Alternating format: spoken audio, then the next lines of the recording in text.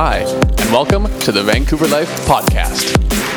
This podcast is created to answer the most talked about questions when it comes to navigating the Vancouver real estate market. I'm your host, Dan Wertel, a licensed agent and accredited real estate investment advisor based here in Vancouver, and I'm joined by my co-host, Ryan Dash. Hi Dan, I'm also a local realtor, an exhausted father of two, husband of one, and really happy to be here. Let's get right into today's episode. Inventory is rising across Canada and rising really quickly in areas like Toronto. But how high does inventory need to go to really create any type of meaningful pressure on downward pricing? Well, on today's episode, we're going to explore that, plus the other things that happened this week in the Canadian real estate space, including the Bank of Canada rate hold, consumer sentiment, and the all-important mortgage space. But quick update before we get into all of that, we want to let everybody know that Ryan and I, we run a successful team of agents here in the GVRD called the Vancouver Life Real Estate Group. The big news is that we're actually looking to add realtors to our team. Agents who join us will have access to the same systems, coaching, leads, and accountability that has made our existing team so successful. So if you know a realtor who would like to join a team, have them go to thevancouverlife.com/join to connect with us today. Perfect. Okay, now let's get into what's important this week in Canadian real estate. Right off the top, we are talking about the rate hold. Now, if you didn't catch it, we did actually do a dedicated video on this with Mikhail Ferreira from the Bank of Montreal on Wednesday. So go check that out. We talk about the rate hold in depth. But to expand a little bit further today, a couple of keynotes here. Obviously, the bank held the overnight rate at 5%. And at the press release, there were a couple of big quotes that we found important, including this one. Quote unquote, "There is growing evidence that past interest rate increases are dampening economic activity and relieving price pressures." So, of course, what they're saying here is that these rates are at a point now where they're still taking hold and they're high enough where they should, over a length of time here, put the economy back where they want it and, of course, get inflation below or within that 2 to 3% target. But this was also followed by, quote, "The path to a soft landing is narrow. In our new projection, that path is narrower." And that's ultimately Tiff Macklem saying, we're heading into a recession. That's a very soft way of him saying it without saying it directly because he's, kind of told not to. And that's fine. That's basically their intent here as well, is to go into a recession. I don't think it's going to be a deep one, but of course, time will tell here. Either way, I think the rate hold was done particularly on the back of the per capita GDP information, because that ratio dipped even lower into negative territory last month, suggesting we may already be within a recession. Plus, we saw retail sales drop 0.6% last month, now at the lowest level in all of 2023. So ultimately, the rate hiking cycle may actually be done. At least it looks like it is based on today's economic landscape. And this kind of comes as good news to some politicians like Abbey and Ford, who recently had both sent letters to Tiff Macklem asking for no more rate hikes. Well, Tiff didn't take too kindly to this, responding back saying, look, the Bank of Canada is its own entity and should not be influenced by politicians. He then expanded on this, saying that it would be helpful if governments considered the inflationary impact of their spending decisions while making their spending plans. Boom, shots fired. Basically saying, you stay in your lane and I'll stay in mine. Now, obviously the government and the Bank of Canada are interlinked and they talk all the time, but interesting to see a bit of public, pushback from both sides this last week. Either way, the Bank of Canada is now expecting inflation to take until 2025 to return to the target range. Now, we know how wrong they've been on this historically, so grain of salt, shoulder thrown. Moving along. Rate-wise, the markets are currently pricing in the expectation of that first rate cut to happen in June of 2024. And there'll be a couple more cuts throughout, or from that point to the end of 2024, ending the year at 4.25%. So that would be a total of 3 quarter-point cuts from now until the end of next year. Of course, time will tell. This information changes literally by the day, but that's where it sits today. And I guess all of that has to do with consumer confidence too, right? So much of the outcomes of getting to 4.25% would be the result of people buying into that, right? And where is consumer confidence with respect to interest rates and our overall economy? I firmly believe, Dan, that we're actually in a recession right now.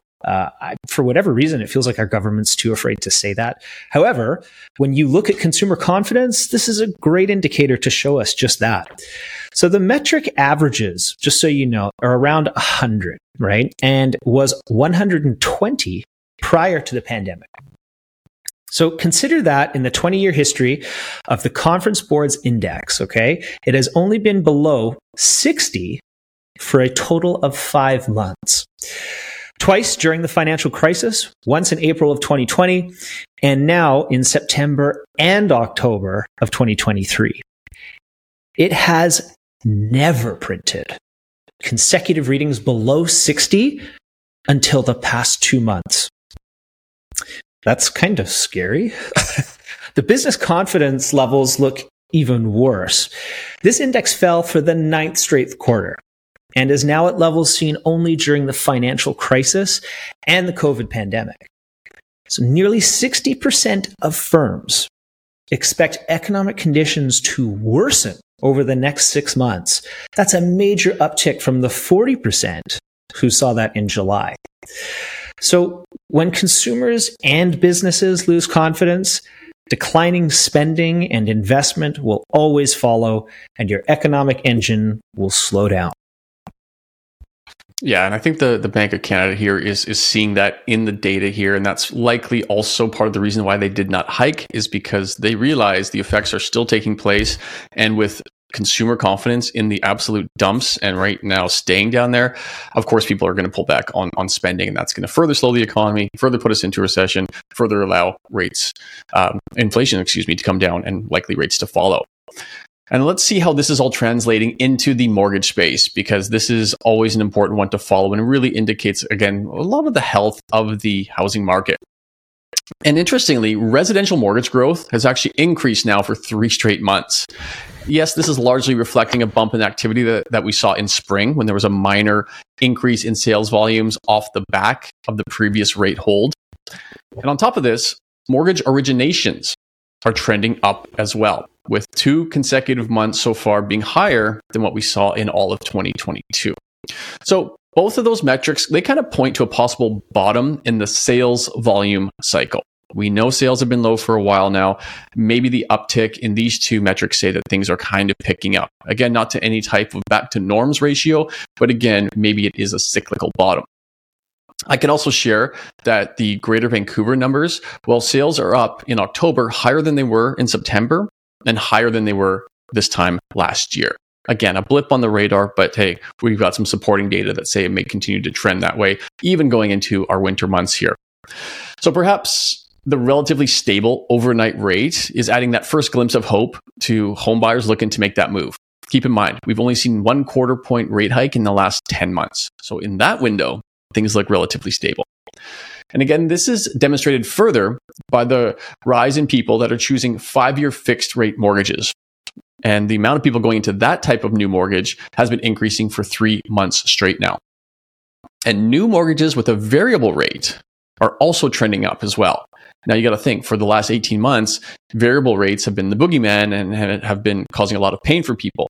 So the fact that more people are going into that type of mortgage now than they have been in about a year indicate people that, they believe that mortgage rates obviously will be coming down in the near future. Right or wrong, that's a bit of the sentiment that we're seeing within the mortgage space. So while the faith in the future, it might be positive, the pain is obviously here today, where we're seeing affordability deteriorate even further last month. And what do I mean by that? Well, if we look at the average price of a Canadian home, if it was purchased today with an 80% loan to value at today's average mortgage rates, the average mortgage payment increased by another $20, now sitting nationally at an average of $3,570 per month, which is an all-time high. And this is up from $1,900 back in early 2021. So it's almost doubled in 2.5 years. Just an astronomical number. The affordability index, that sits around 50% right now. And that's essentially the amount of housing expenses that you carry as a share of the disposable income. And this is, of course, the highest it's been since the 90s. So buying a home today is like what it felt like buying a home in the 90s as far as the affordability index. And it hurts. That's a lot of pain there. But again, some people think that the light may be at the end of the tunnel. It's interesting because that affordability index, when you talk to financial planners and a lot of good common sense, most people try and get into their shelter cost averaging no more than 30% of what they make, right? So it being around 50 it's really high in many ways. And I think in some of the major cities, it's probably even higher than that. But speaking to that, hopefully with a rise in listings, we can actually temper some of this price, right? So demand obviously will remain suppressed so long as interest rates remain high, right? And with sort of rates where they are, prices and maybe the influx of some supply here, we may start to see some softening.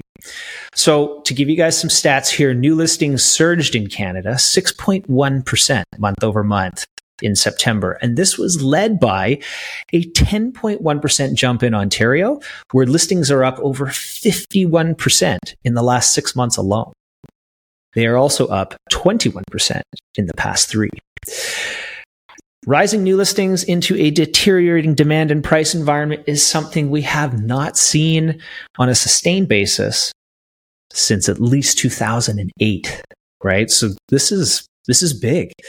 This is worth keeping an eye on. I mean, as we continue, as prices move, it's really what the government wants to see. The government wants to see prices come down. That will directly affect affordability, which is kind of crazy because we just talked about how they don't really want to say they're in a recession, but that's really what they're aiming to do, right? Having said that, active inventory in Canada has jumped 4% month over month, the largest monthly build since June of last year. And the largest contributors were Ontario at 7.9% month over month and BC at 5.5% month over month. However, and there's a big asterisk, levels remain well below the pre-COVID levels, right? That said, they are trending higher.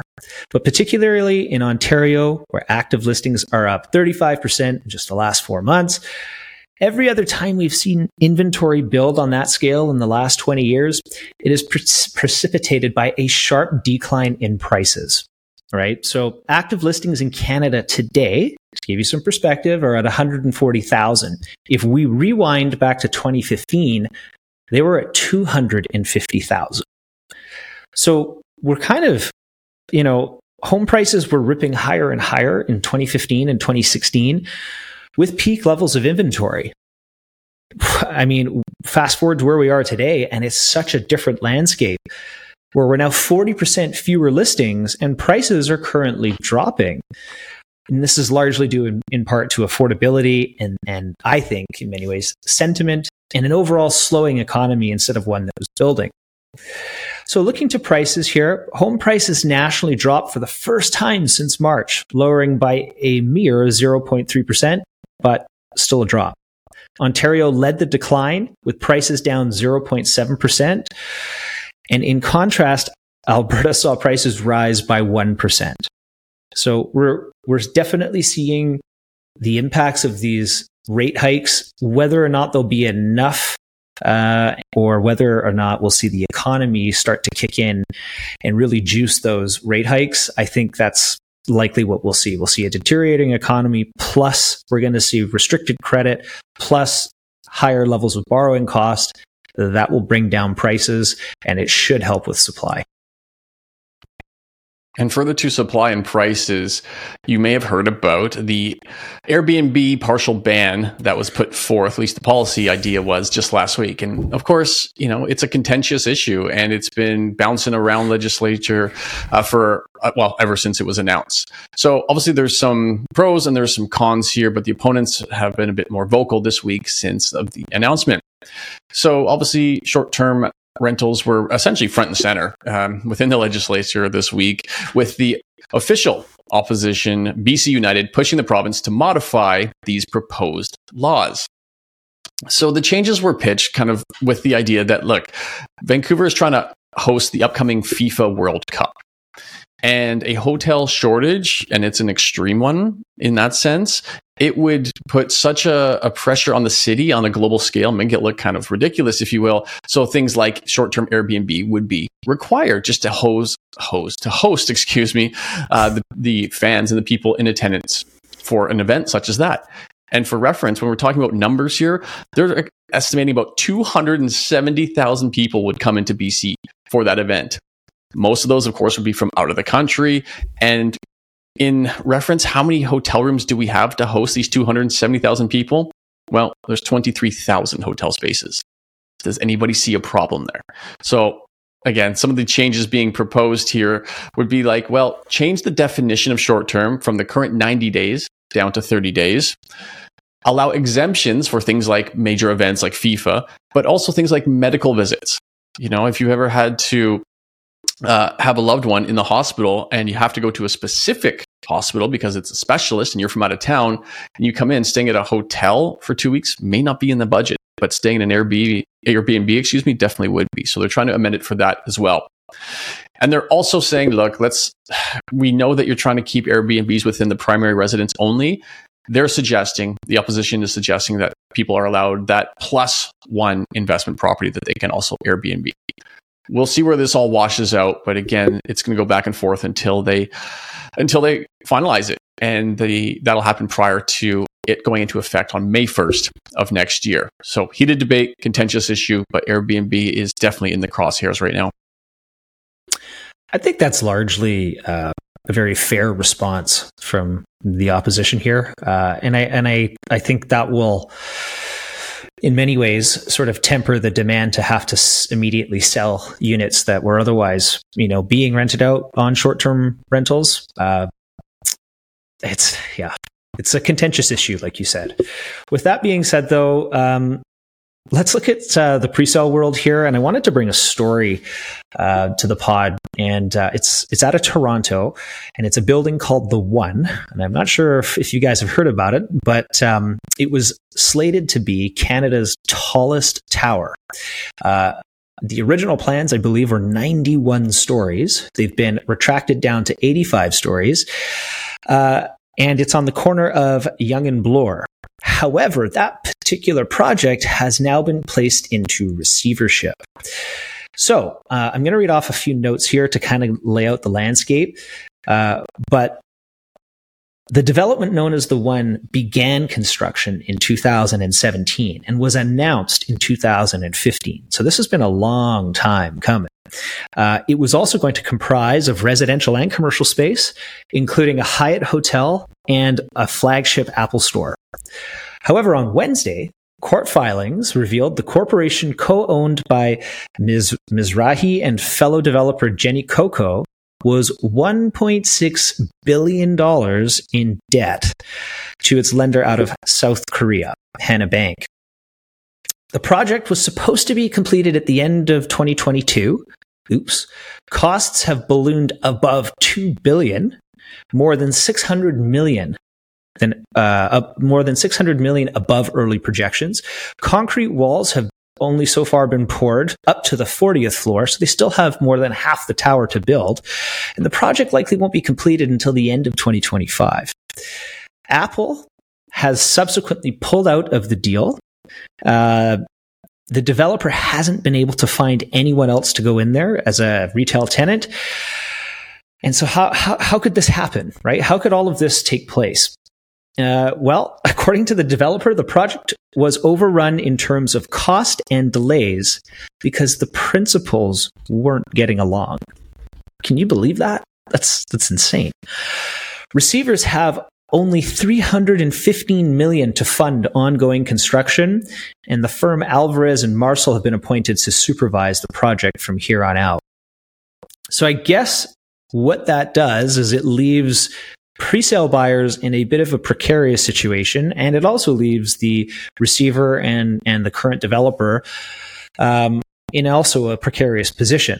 So, we'll see here if Do buyers, do they say, hey, listen, we're not giving up any more money because, we were contracted to this price? Maybe, or do buyers, are they paying 10 to 20% more in order to cover the cost so it can get built? If they don't do that, do 50+% of the buyers decide to walk from the project? I mean, if the developer decides to, hey, pull out, return all the deposits, how does the bank deal with that? That's a humongous loss of the bank. And if you charge people more to complete the project and they don't want to and they walk, then you're screwed as well. So what I found really interesting is at the end of this article, what was really interesting is it said prospective condo buyers should not take this situation as a sign that the condo market is in trouble, calling this a project-specific issue. And that's kind of terrifying because in many ways, I think that that's just something that's being fed to readers to calm them down. Whereas really, if principals didn't get along, it's probably principals didn't getting along. And also over the course of 2020 to 2023, the costs of materials to build ballooned, like extreme levels, right? So they probably ran into humongous cost arrears and have not been able to bring that back into line. As such, it's putting a lot of people at risk. And I think as we continue down this path of a slowing economy, it's going to get harder and harder for builders to meet these project deadlines and to ensure they have the money to complete too. It's just another sign of the kind of marketplace that we're in. Obviously, a buyer beware scenario here, and it's important if you are considering a pre-sale to obviously work with an agent who knows the developer's track record, their history, and their financing viability. Because while this happens, it is extremely rare. I don't know the exact number, maybe 200 to 1 buildings will complete to one having an issue, and that might even be an aggressive number, but it's something I should actually research here and find out for you. It is rare, but it does happen. So make sure you're going and working with somebody who knows the likelihood of a building completing, black swan events aside. Lastly here, just want to give you a quick update on what's happening in the GVRD market as we are wrapping up the month of October. Of course, next week we'll have a full report, but this is a little insight into what you can expect. Inventory in Vancouver has crossed 12,000 active units for the first time in 3 years. So if you're a buyer and you've been looking around, you might be feeling it. There's a few more options out there for you. So much so that there's more today than there is dating all the way back to November of 2020. Sales for the month, they're going to end up just over 2,000, which interestingly is higher than September, a bit unusual, and definitely higher than 1 year ago. So sales volumes are trending up in Vancouver right now. And when we look to the median and average prices, both of those are up again this month, which is really bizarre. Median and average are both up right now about $15,000 each. And listen to this, average home prices will now, after the month of October, be up for a consistent 4 months in a row. And not an astronomical number, but up is up. So again, we are seeing Vancouver kind of buck the trend of everything that's going on around it. It is the most resilient market I've ever experienced. We'll see where it all washes out at the end of the month, but either way, things are relatively stable while slow. There's no doubt it's slow, but we're seeing some stability here. So it looks to truck along kind of this potential cycle bottom right now for the upcoming months. Even as we get into the winter months, of course, we're going to see even less sales happen. That's typical, but we're going to keep you updated and educated as it all happens. So thank you, as always, for tuning in, watching, listening. Hope you got some value out of this one. If you did, all we ask, please share it with one person that you think might enjoy it too. And we will catch you next week. Bye. That wraps up this edition of the Vancouver Life Podcast.